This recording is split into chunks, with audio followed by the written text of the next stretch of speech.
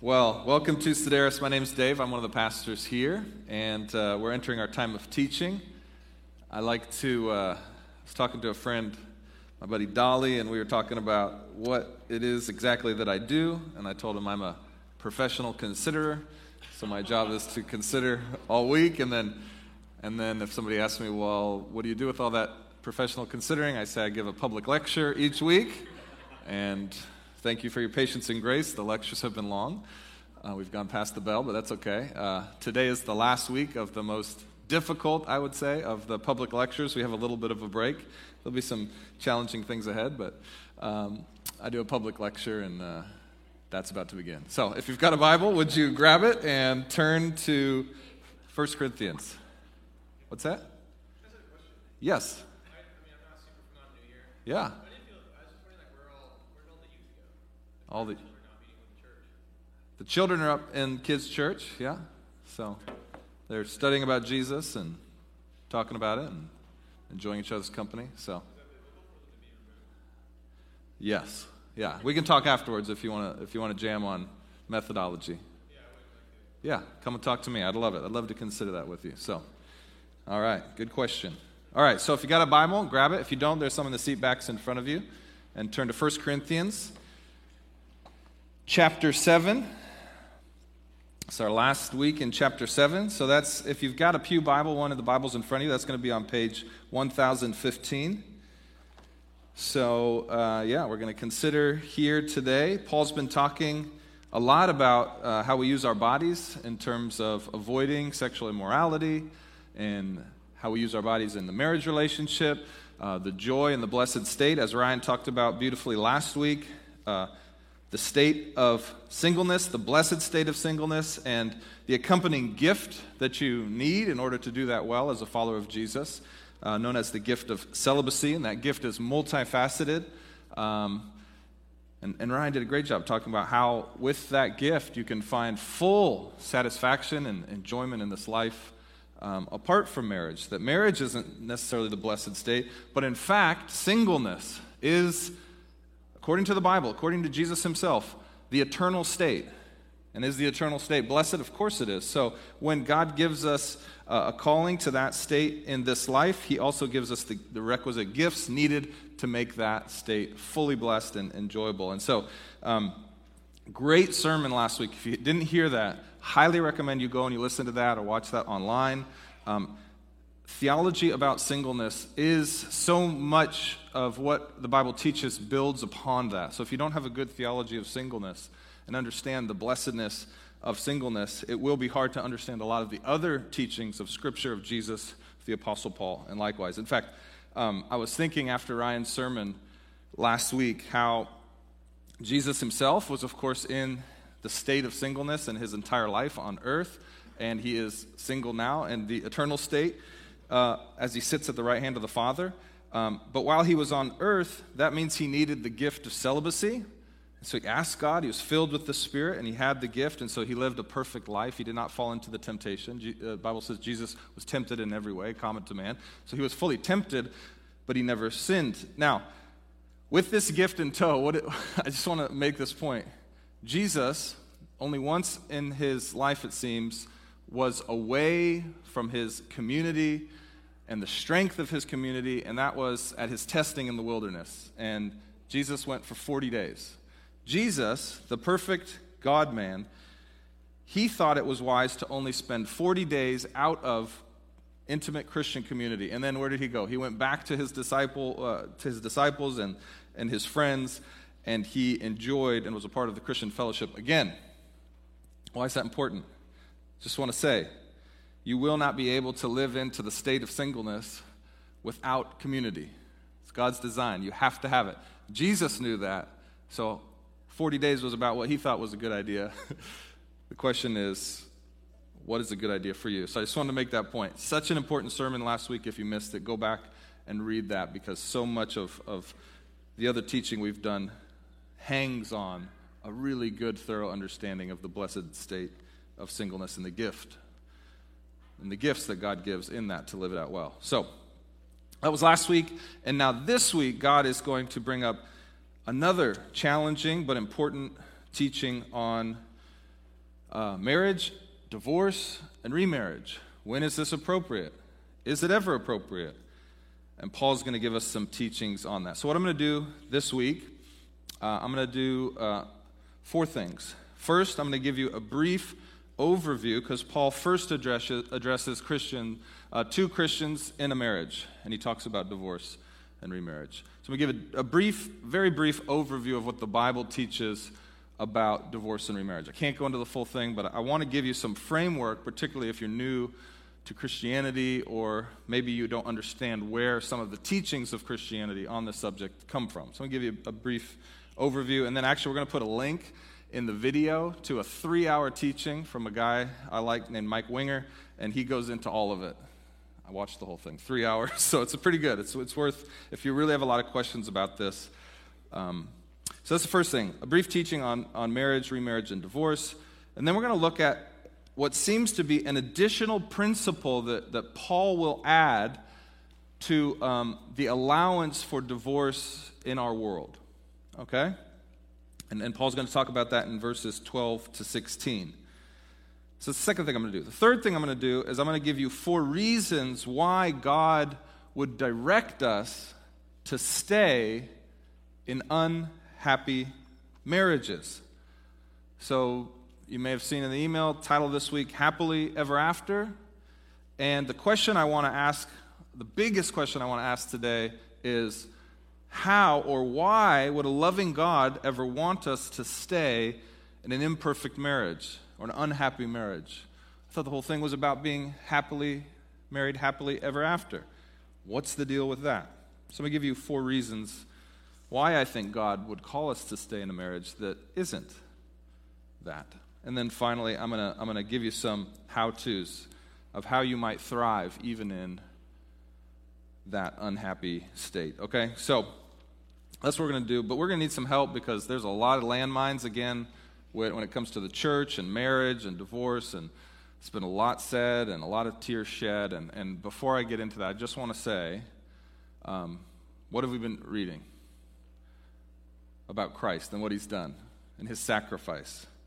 It says, some of you were like this, this is in chapter 6, and some of you used to be like this, but you were washed, you were sanctified, you were justified in the name of the Lord Jesus Christ and by the Spirit of our God. So perhaps you come into this room and you have been divorced, and maybe as we talk about it, you realize your divorce is not one of the reasons the Bible gives. There's no condemnation in Christ. You have been washed, you have been sanctified, you have been justified by the death and the resurrection of Jesus Christ and the sending of the Spirit. And so what I don't want us to leave today is just to be steeped in shame or guilt. I want us to be freed from that and then understand this beautiful teaching about what marriage is, what it accomplishes in the world, and also what it's not. So, let's pray. Father God, give us eyes to see, ears to hear, hearts soft to your message, the gospel message. God, we were all lost until we were found. We were all sinners until we were justified by your sacrifice. God, we are all growing and being transformed. We are not yet there. We all need your grace continually. So we ask for it now through your word and the teaching of God. All things that are from you, God, would they stir in us that our affections for Christ and who he is and what he's done might grow. Things that aren't from you, God, or might be my own ideas that are wrong. Would you just help those dissolve away, go in one ear and out the other? This is our hope and our prayer.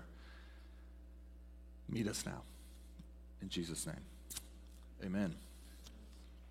Okay, so the first thing I said we're going to do is look at the teaching of Scripture. So Paul starts this section. So I'm going to read the whole section, and then I'm going to break it down into chunks based on the 4 things I said I'm going to do.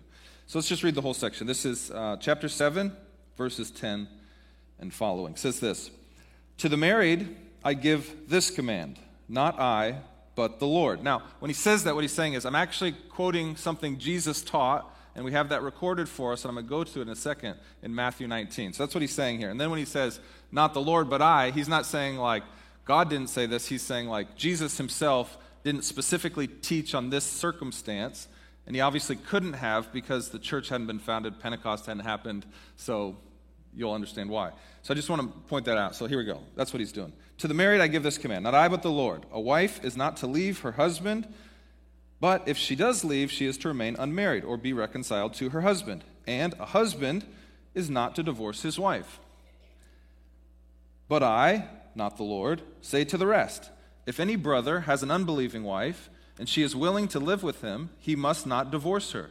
Also, if a woman has an unbelieving husband, and he is willing to live with her, she must not divorce her husband.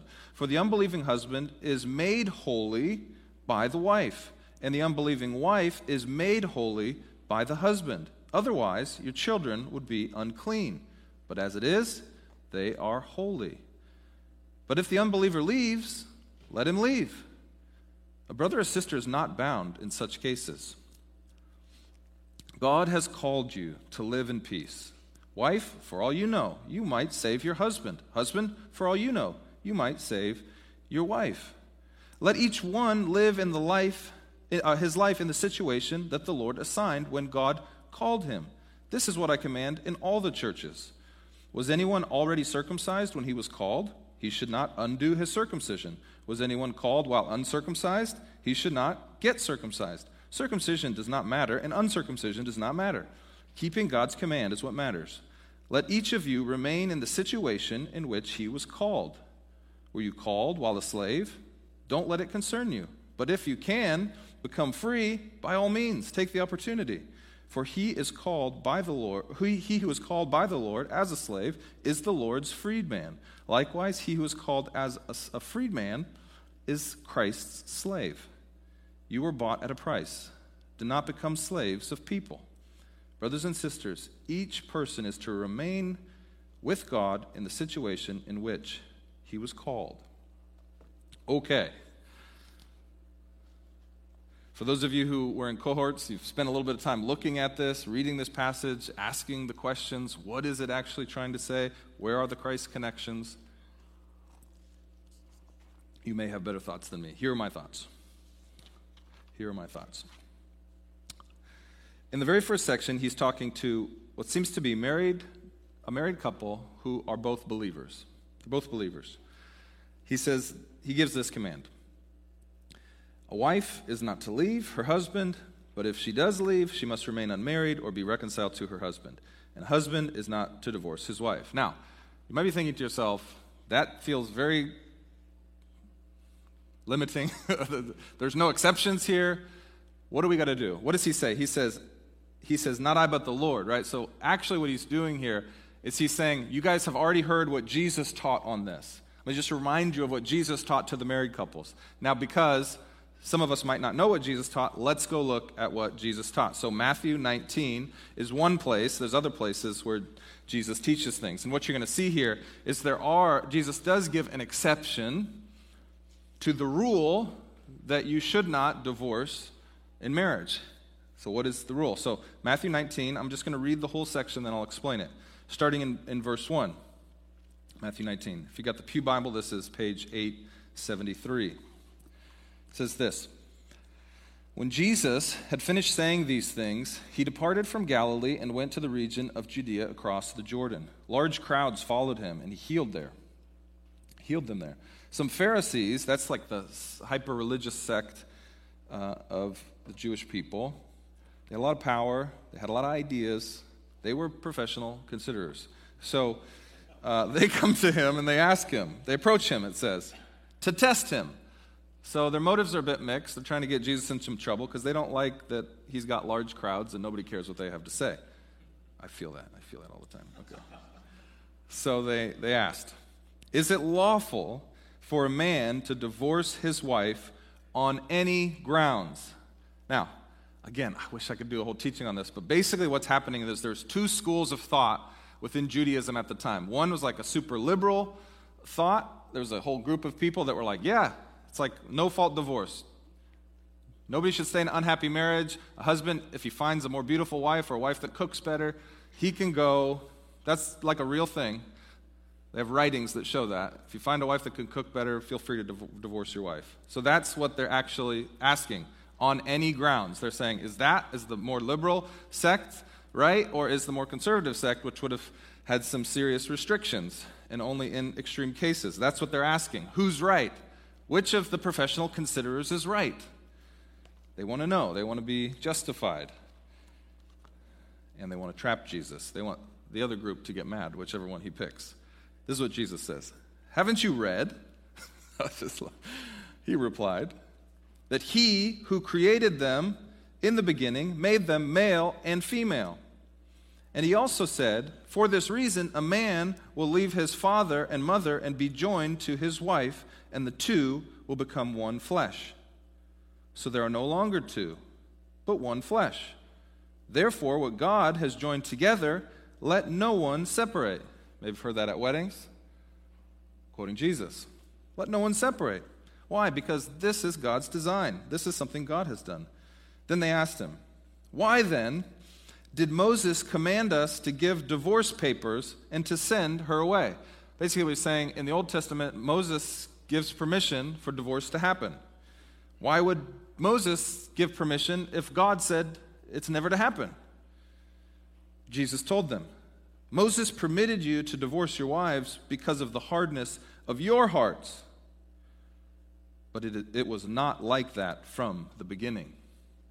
Jesus going all the way back to the design, the intent, the hope of God. This is really informative for how we interpret a lot of other things. But, Jesus says, even though that's not how it was from the beginning, that wasn't God's design or intent or hope, he says, I tell you, whoever divorces his wife, except for sexual immorality, and marries another, commits adultery.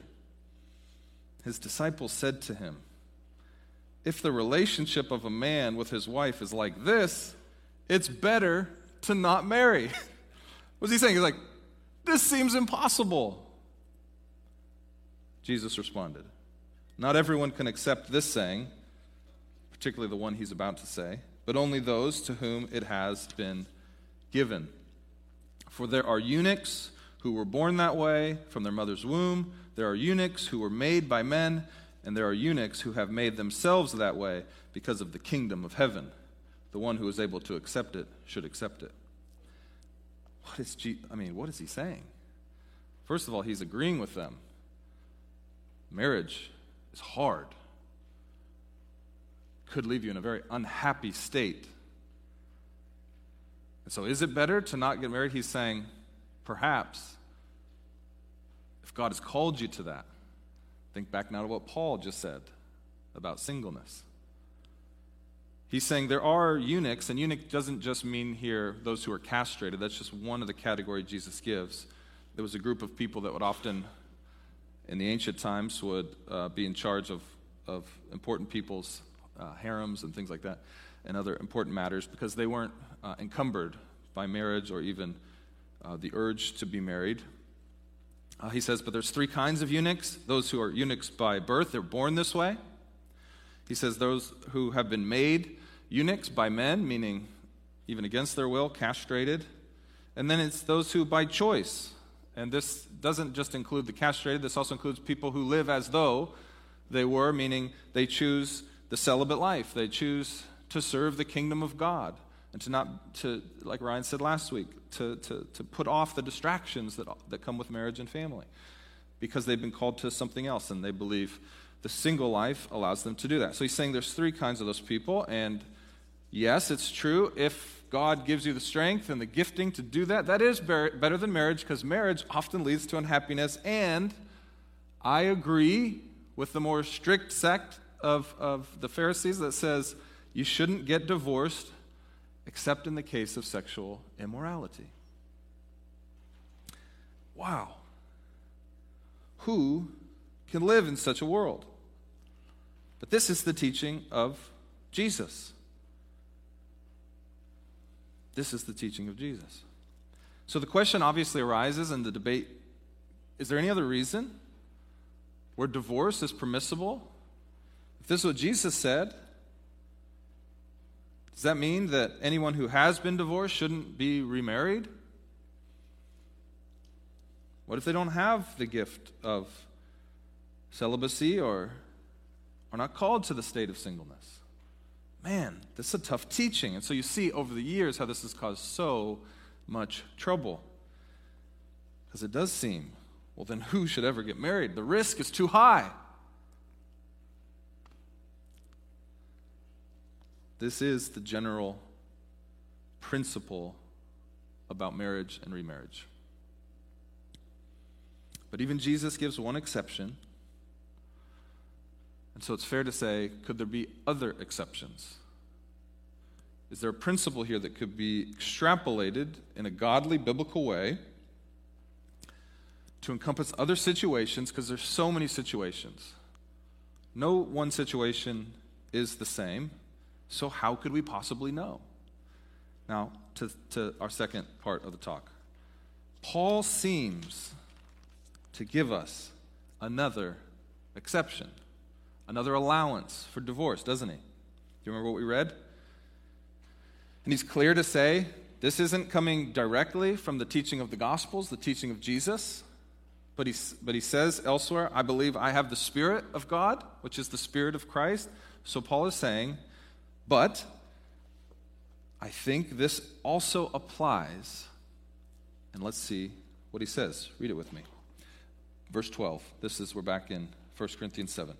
But I, not the Lord, I'm not quoting Jesus here, he says, but I, in the Spirit, give you this.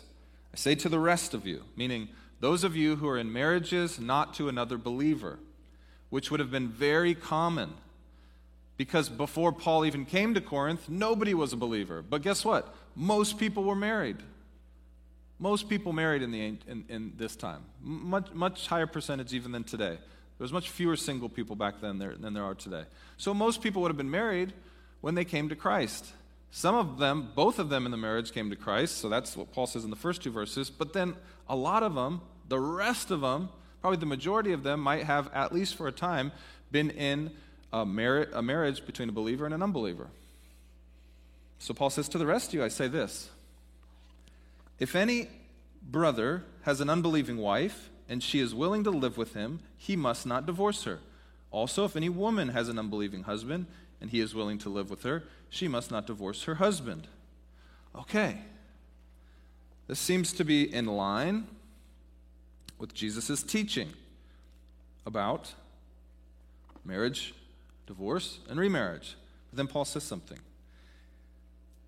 Well, he goes on to say, for the unbelieving husband is made holy. We'll talk about this in a second by the wife. The unbelieving wife is made holy by the husband. Otherwise, your children would be unclean. And as it is, they are holy. But if the unbeliever leaves, let him leave. A brother or a sister is not bound in such cases.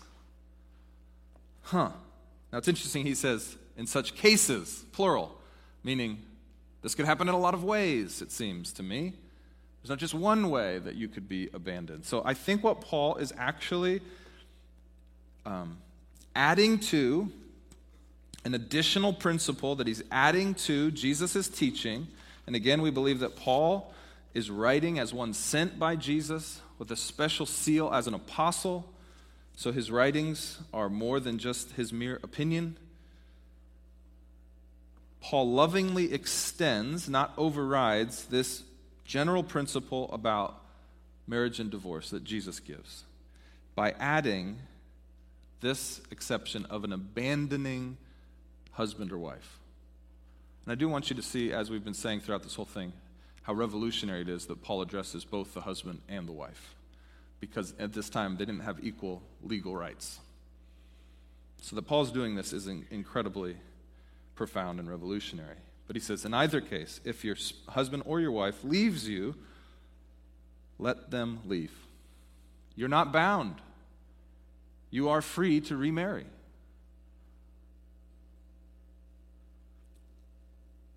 Again, who does Paul have in mind? I think he primarily has in mind those who were already married, both as unbelievers. One spouse becomes a believer, and Paul says, stay, as long as they'll stay with you. If they don't want to stay with you, let them go.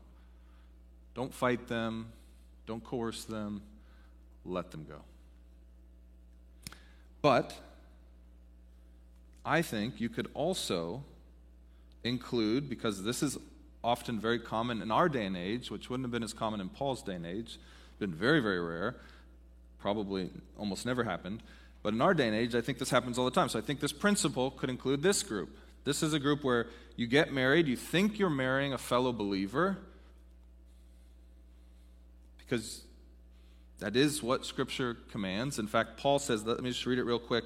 At the end of chapter 7, he's talking about if your husband dies, Paul says, she is free to be remarried to anyone she wants, only in the Lord, meaning only to another believer. So that is the principle, to marry believers. But I think in our day and age it can happen that you think you're marrying a believer, and then you come to realize after some time in marriage, oh wow, my spouse doesn't actually believe. Meaning, they don't actually give Christ authority in their life. They don't seek first the kingdom of God. They don't love Jesus like I thought they did. This happens all the time. So I think this principle will apply in that case. Now you find yourself, you realize, I'm married to an unbeliever. Paul would say, stay as long as they'll stay with you. But if they leave, and part of the reason they might leave is they're tired of you going to church on Sundays. They're tired of you bringing Jesus into everything. They're tired of you praying with the kid. Whatever, like your faith actually could be one of the reasons they leave. And Paul is saying, don't stop doing those things. And we'll see why that's so important that you keep doing those things.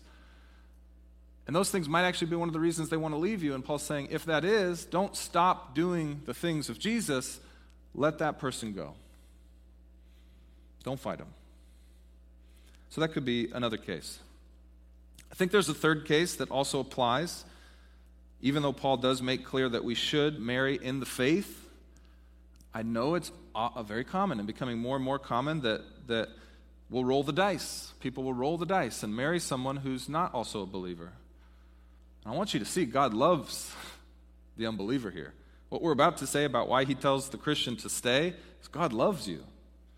If you're an unbeliever, if you're in an unbelieving marriage, if you're watching online and you're hearing this, God loves you so much that he wants to keep his son or daughter with you so that he might reveal who he is to you for your everlasting good. But this happens.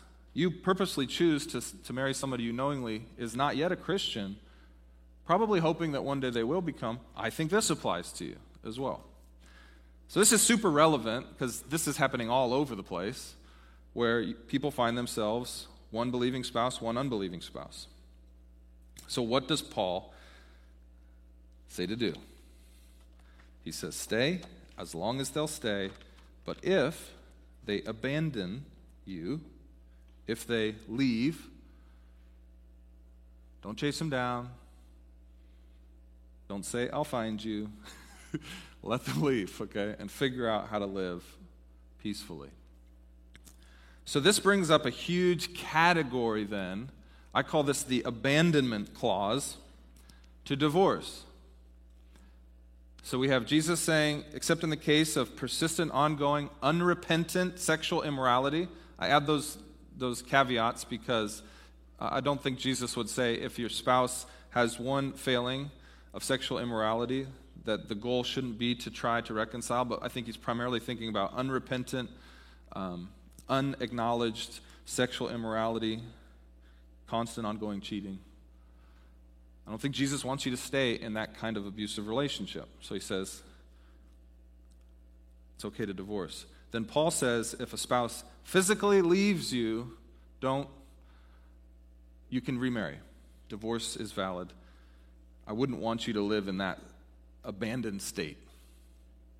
Now the question then becomes, could you apply faithfully to Scripture, even though Paul doesn't give this specific example, other forms of abandonment? I believe so.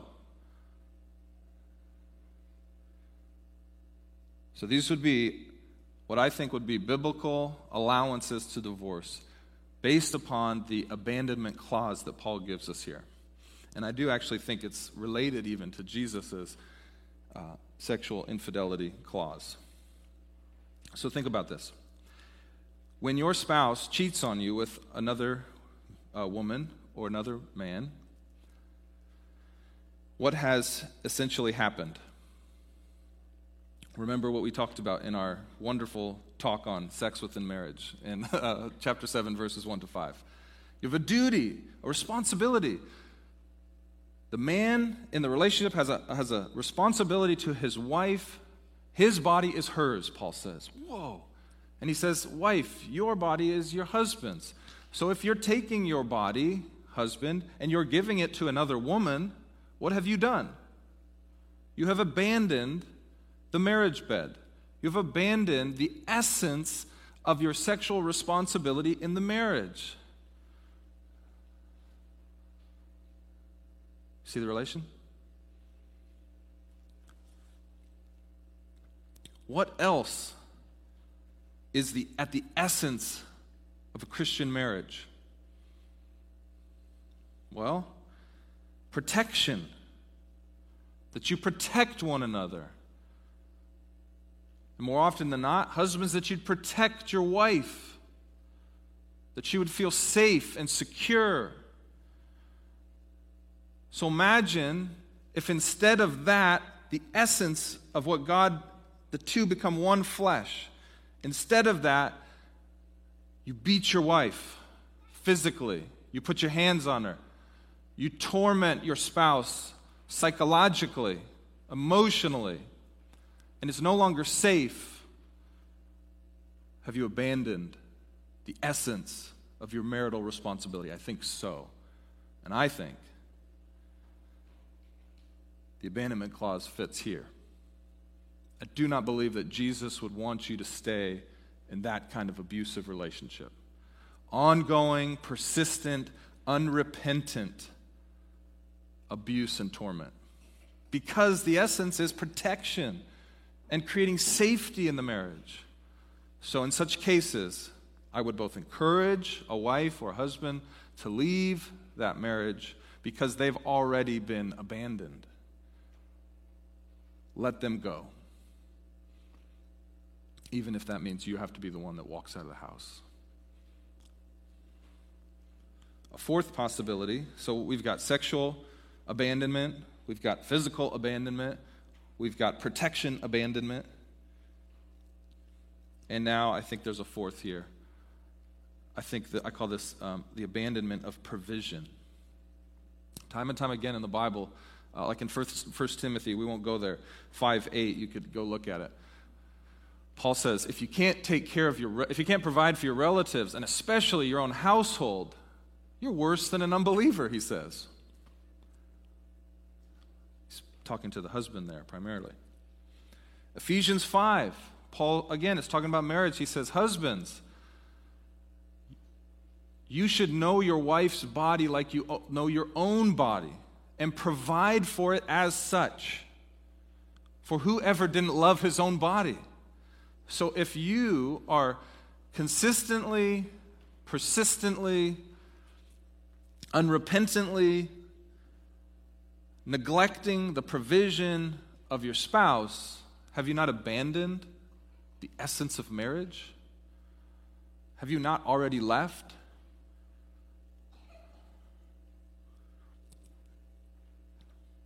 Oftentimes this can happen in a marriage because you start giving your provision, say, to a mistress or another family that you started, or to an addiction, whether that be drugs or gambling, and what you're supposed to give and to provide for and care for your family and your wife or your husband, you're giving to something else. You've abandoned your primary responsibility. I think that fits under the abandonment clause here. And therefore, divorce is allowable, and therefore what Jesus says about not being remarried, because it would be like adultery, no longer applies. But now you're free to remarry. You're not bound in such cases. So I do think that there are more than just one biblical allowable reasons for divorce and remarriage. So how do you know? How do you know if divorce is permissible in your situation? According to this principle of serious, persistent abandonment of the essential marital responsibility. How do you know? We got to be really careful with this, because why am I being so thorough and specific on this?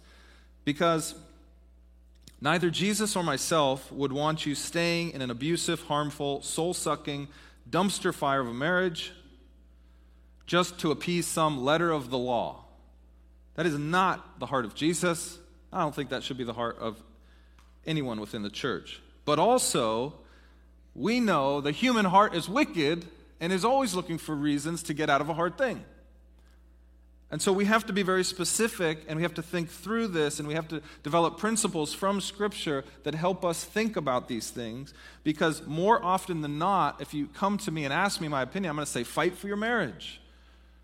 Christ calls us to fight for our marriages, except in these instances. Why? Because sin is real, evil is real, and actually, even if somebody calls themselves a believer, even if they say, yes, I'm a Christian, even if they're up here taking communion, but they are abandoning their primary responsibility to love for, care for, be faithful to, provide for, be in proximity to you, I would say, not just that they're being unfaithful to Christ, I would say, in my opinion, they're no longer a believer, and they've already left. And Paul says, you're free to remarry. So, how do you know if you've come to that place? I believe Scripture is clear, and Jesus will talk about this also in the Gospel of Matthew. He'll say, bring in a witness. If that doesn't work, meaning tell somebody about what's happening in your marriage, have that person go to your spouse, talk to them. If they still remain unrepentant and say, I'm not doing that, or this isn't a problem, or I'm providing, or whatever, then Jesus says, go get 2 or 3 more witnesses and bring them back. Have a conversation with the spouse. If the spouse still remains unrepentant, then it says bring them before the whole church, which is basically saying you're no longer welcome here until something changes. And this is the way you protect a spouse in a marriage that's like this. So for most of you, the first step would be talk to somebody else. Ask them if they think more conversation is needed. If you're considering divorce, if you're considering whether or not what's going on in your marriage would fall under this or one of these 4, I think, provisions for divorce. You need wise counsel. This is why we have elders and deacons at Sedaris Church. If you don't know who to go to, those would be good people to go to. They're on our website. You see their faces. See them on a Sunday. Say, can you get coffee with me? There's going to be a man or a woman in this church who you can talk to that has wisdom, that can help you start to walk through, is divorce something actually needed, necessary, and loving? Because Paul seems to say there's a time when it is. Whew. Number 3. Whew. Third movement here. I think if this is what's going on, if I've understood this correctly, I think there's 4 reasons why now, because the primary principle is fight for your marriage and try to stay married and stay with your spouse as long as possible until they leave you, if they're an unbeliever. 4 reasons why God would direct us in such a way. Why would he do that? How could this be loving? Doesn't he want my best? Doesn't he want my thriving? Doesn't he want me to be equally yoked so that I might accomplish all the things that God has? Yes, and there seems to be some other principles here at play. So I think there's 4 principles that I want to show you about. Look at this verse. This is verse 15. But if the unbeliever leaves, let him leave. A brother or a sister is not bound in such cases. Now there's a hard pause there, and you don't see it. You can almost think about starting a new paragraph. Then Paul says, God has called you to live in peace. Wife, for all you know, you might save your husband. Husband, for all you know, you might save your wife. Now the reason I say you need a hard pause, because if you read, God has called you to live in peace, you might interpret what he's saying there is, if there's no peace in your marriage, then no stay. Don't think that's what he's saying. And if you're married, you know this would be a bad principle, because often there is a lack of peace. That's why I say hard break. Now he's going back to an optimistic view. He's saying, God has called you to live in peace. So stay, because your wife may end up coming to faith. Your husband may end up coming to faith, in part because of the witness you provide to them. So what is he saying here? There's a general principle that the gospel is a gospel of peace. So think about this. If every marriage that's between two unbelievers and then one person becomes a believer and then all of those marriages end up dissolving and breaking up, the gospel doesn't feel like a gospel of peace, right? The gospel feels like a dividing gospel, a gospel of turmoil. Imagine then people might think that God came to break up marriages. He didn't came to break up marriage. He came to save marriages and to save people and to unite heaven and earth in the ultimate marriage, right? So you see what I'm saying? So Paul's reminding them, peace is the general principle. So even if you come to faith and you're not married to a believer, peace is the general principle. Keep the peace. That's good. The gospel is a gospel of peace. Is that making sense? This is the primary reason here why he says we shouldn't seek divorce. And just so you know, in those days it was much easier to get divorced. You could just walk out and the marriage would be basically dissolved. So he's saying, fight for it. Stay. It's going to be hard, but stay. Let me put it another way. If you were in peace before your calling to Christ, meaning your marriage was good enough before your calling to Christ, then stay in peace even after you've been called to Christ. For you don't want the Christ calling to be unnecessarily associated with discord or conflict or death, because it's all about life and reconnection and love. But this will mean some hard days are ahead. So live in peace. Reason number one. Now, of course, I always have to caveat. That doesn't mean if your marriage before you came to Christ was one of abuse, lack of provision, sexual immorality, and infidelity, that Paul's saying, well, it was already like that before and you stayed, so now I think then we have, you see what I'm saying? Then the situation has changed. But if it was generally good, you guys were figuring it out, yeah, it's not everything God wants it to be, or hopes that it could be, or designed from the beginning it could be, but we should try to keep the marriage together for the gospel of peace. So reason two, what kind of love does this kind of staying in marriage display? What kind of love does it display? To stay in an unhappy or a hard marriage, a marriage in which you don't feel like you get to express the fullness of your newfound life in Christ? And is that love somehow worth fighting for? And I believe the answer is yes. Again and again in the Old Testament, God talks about his relationship with the people of Israel as a marriage. Now, guess who is the faithful, believing spouse in that marriage analogy? And who is the unbelieving, unfaithful, difficult, stubborn, rebellious spouse?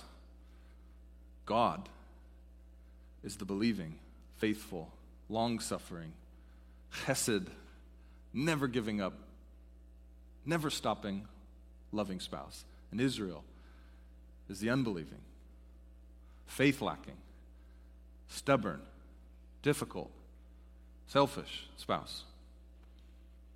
I'm not saying in these relationships it's always the unbeliever who has those qualities. But at least in the relationship between God and Israel, it was Israel. And what did God do? He stayed. He stayed. He stayed.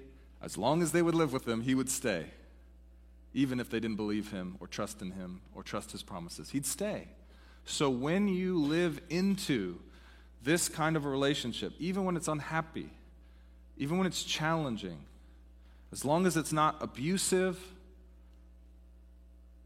there's no persistent, humiliating, ongoing infidelity, you're providing for one another, you're with one another, Paul says stay, because that kind of love actually reflects God's love in a way that even a happy Christian marriage wouldn't.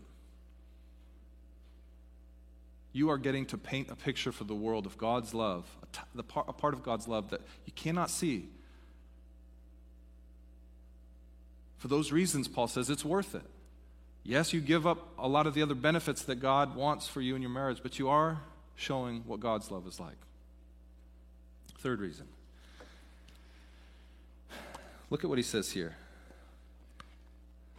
This is so crazy. Verse 14. For, this is a so that moment. Anytime you see, circle that. For, so that. Paul's saying, here's a reason why.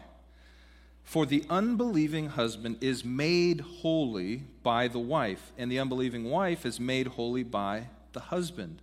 Otherwise, your children would be unclean. But as it is, they are holy. What's going on here? One of the huge reasons why the believing spouses in the church in Corinth were thinking maybe I should get divorced was they believed that somehow the uncleanness or unholiness of the unbelieving spouse was somehow tainting the marriage, or even tainting the children. And something really profound, Paul says here, it's the other way around. The holiness of God overpowers and overshadows any uncleanness. And now, actually, what's happening is, even though it's a believer and an unbeliever, a Christian and a not yet Christian, that marriage is now blessed as holy by God because of one believer's faith. This is crazy. What is it saying? Light does not lose to darkness. Holiness does not lose to uncleanness. And so actually, whether your spouse realizes it or not, you're blessing the entire home by bringing the holiness of God into it. Your physical presence actually becomes the presence of God in that home. And so your children don't become unclean. The other way around, they become holy. And particularly for women in this culture, if they were to leave the marriage, they didn't have right to keep the children. The children would stay with the unbelieving husband if he's the unbeliever. So one thing Paul says, stay there. This is good for your spouse, and this is good for your children, because God's holiness becomes the definition of that new space. This is such an important principle that it's not obvious. It's easier to think, somehow it will be, the water will be poisoned or something. No, the water's made holy by the presence of Christ through the believing spouse. This is an incredible promise. So, believing spouse, you bring heaven's holiness with you. Heaven's holiness overpowers any unholiness. Light overpowers any darkness. And this becomes true, I would say, both in a marriage relationship, of the whole home. I also think it's true of a friendship relationship. So many of you who are not yet married are living perhaps with an unbeliever. You can bring the holiness into that friendship, in your shared living space. You literally can bring holiness into a space. That's crazy and amazing, and maybe helps us understand why God would let us remain in difficult places, remain in difficult friendships, remain in difficult workspaces, that we might bring the holiness of God into those spaces. First and foremost, the best example is in a marriage. Whoa, this is wild. So not only does that happen, and so you don't have to be worried about it affecting your children, though it can, in practical ways, affect your children, the holiness aspect is not. It's not just that, it's a responsibility. You have a responsibility, I think Paul's saying, because Christ called you while you were in this state, to remain in this state, and to bring heaven's holiness into your home. The way to think about it is this. We believe Sideris means heavenly body. So hopefully when you come into this space, you experience just a taste of heaven. You get to then go do that. If you're going back to a home in which you're married to an unbeliever, you're bringing heaven with you. You create a space of holiness so that your spouse might get a taste of holiness, heaven's holiness, that they would not otherwise get. Your home then becomes the closest that your spouse may get to heaven's gate. So you take that very seriously. How do you take that seriously? Here's how you take it. You sing, you worship, you pray, you raise your children, you worship God as if your life depended on it, your children's life depended on it, and your spouse's life depended on it. So you don't walk away from the callings of Christ and what it means to follow him, you double down and you have to be intensely persistent to be holy and to be made holy and to be sanctified and to be washed and to be clean, because you are the best chance your spouse has to experience heaven and say, I want more of that. Where do I find it? And you point him to the cross. You have to be serious about this. That's why Paul's telling you to stay as long as they'll let you stay. Your witness becomes for them their best chance of seeing Jesus and wanting more. And it'll be hard. It'll be so hard. I know so many people. It's so hard. Why would he call us to this? Why would he do this? Why wouldn't he want us to have happily ever after now? Because he wants for your spouse happily ever after to come. And he's going to ask you to be like him and die to some of the goodness of marriage that he designed from the beginning, but that you will never have, perhaps. So he says, stay. This is the principle of exchanging happiness. True love exchanges your temporary current happiness for the everlasting future happiness of your spouse. That's the love of Christ. That's the peculiar wisdom of Christ. This is hard love. You have to be serious about it. It's not enough just to stay, but to take serious the responsibility of bringing holiness into your house by bringing the presence of God into your house, which means making the presence of God so real and full in you that it overflows to your children, it overflows to your spouse. That's the love of Christ. That's the principle of holiness follows God's holy.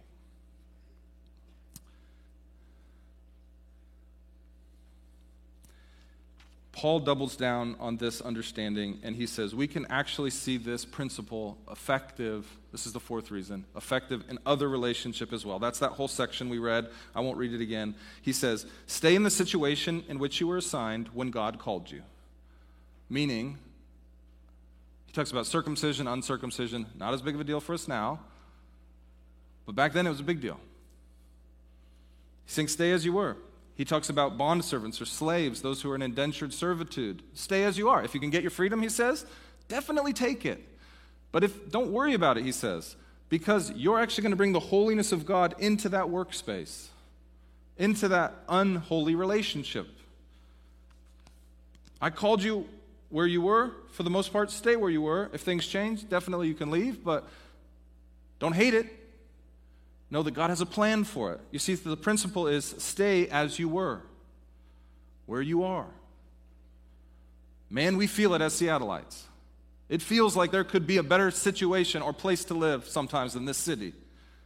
But maybe God called us and put us where we're at for a reason, that his holiness might begin to seep out of us into a city that desperately needs light. Maybe we should stay where we are. Maybe. He might not call all of us to that. He's called me to that for this season. And listen, if he changes that calling, I'm out. Okay, no, serious. I just said serious. I was going to say joking, but I said no, serious. It's okay to just acknowledge, yeah, of course. If he avails freedom to me, I'll take it. But for now, he called me here. I'm going to overflow with holiness for this place, for this city, for these people who, to be honest, they think my holiness is gross. Serious. And in marriage, it could feel like that. It will actually be the thing that makes you holy that will repulse your spouse. Don't stop overflowing with holiness. Stay where you are. Stay as you are, as long as you can, as long as you're not underneath the yoke of these 4 abandonment provisions. Okay. So finally, how to do this well? How do I do this well? Because I know this is some of you. Some of you, I would actually encourage divorce. I just want to say that from the pulpit. Some of you, divorce is an okay thing. It's the right thing. It's the right path. God wants you to remarry. Some of you wants you to stay, fight for your spouse, your unbelieving spouse. How can you do that well? Here's the principle. How do I do it well? you need to think about heaven a lot. Not just every once in a while, not just, oh, that'll be nice. You need to think about it every day, when you wake up, every night, when you go to bed. You need to remember 1 Corinthians 15, the end of this letter.